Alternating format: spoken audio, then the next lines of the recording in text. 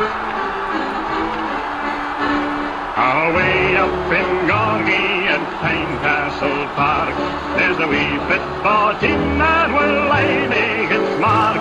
They've won all the honours for footballing arts, and as they ever in the old area,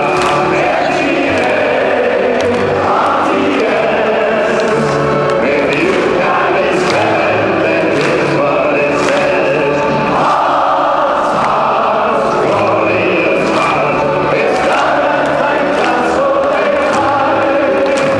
The top of the turn of the boys in the room, and all the days of Boston will cry. This is my story. This is my story. Hi there, my name's Stephen Robertson and welcome to my podcast on the revival of Heart of Midlothian Football Club.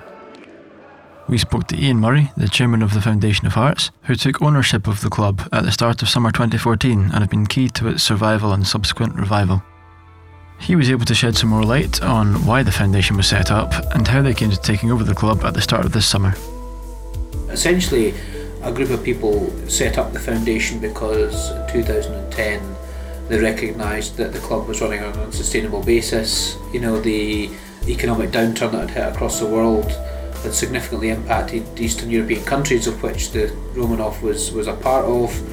They were already scrabbling around to try and make sure they could pay bills. HMRC were on their back. So I think they'd set it up on the basis of trying to look at whether or not Romanov would sell the club to the fans. And that's where it all really started. And they went out to try and get pledges from people to say, well, if this was to come about, we will be able to draw down your pledge. They had about 2,000 or so, but essentially it crystallised when the company was as if it was playing its last game, and more so when the administration loomed. So really the success of the foundation was born out of the crisis. Whether or not it would have been successful in buying the club from Romanov, I would doubt, on the basis that Romanov was looking for such a high amount. I mean, they might have been able to buy a proportion, but it was the administration of the club and the threat to the club that really got it motoring. I then asked Ian to explain the vision behind the Foundation of Hearts. The vision's all about the customer being the person that owns the business, and you know, football fans for a long time have been at the bottom of the ladder in terms of communication, in terms of democratic process, in terms of taking their needs into account before designing fixtures and television games, etc, etc. I mean, it's all well documented.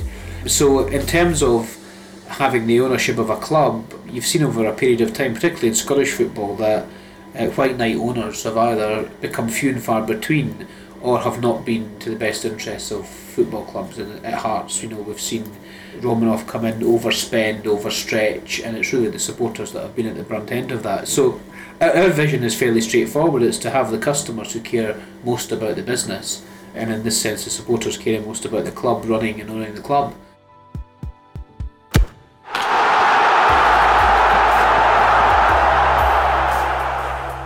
I then interviewed a Hearts fan in the renowned Hearts pub The Diggers and asked him what he thought lay in the future for the club. Yeah, the team's doing pretty well and we look to be on track for promotion. Maybe if it's not automatically, even though we're 9 points ahead of Rangers, maybe through the playoffs. But I still think our long-term goal should be achieving sustainability, living within our means and having no financial trouble, and just slowly but surely work our way up to the top of Scottish football. And if we can win some trophies whilst doing that, well then even better. Thank you for tuning in. I hope you've learned something about how Hearts have gotten to where they are. I know I have, and I hope we can look forward to a bright future with the club.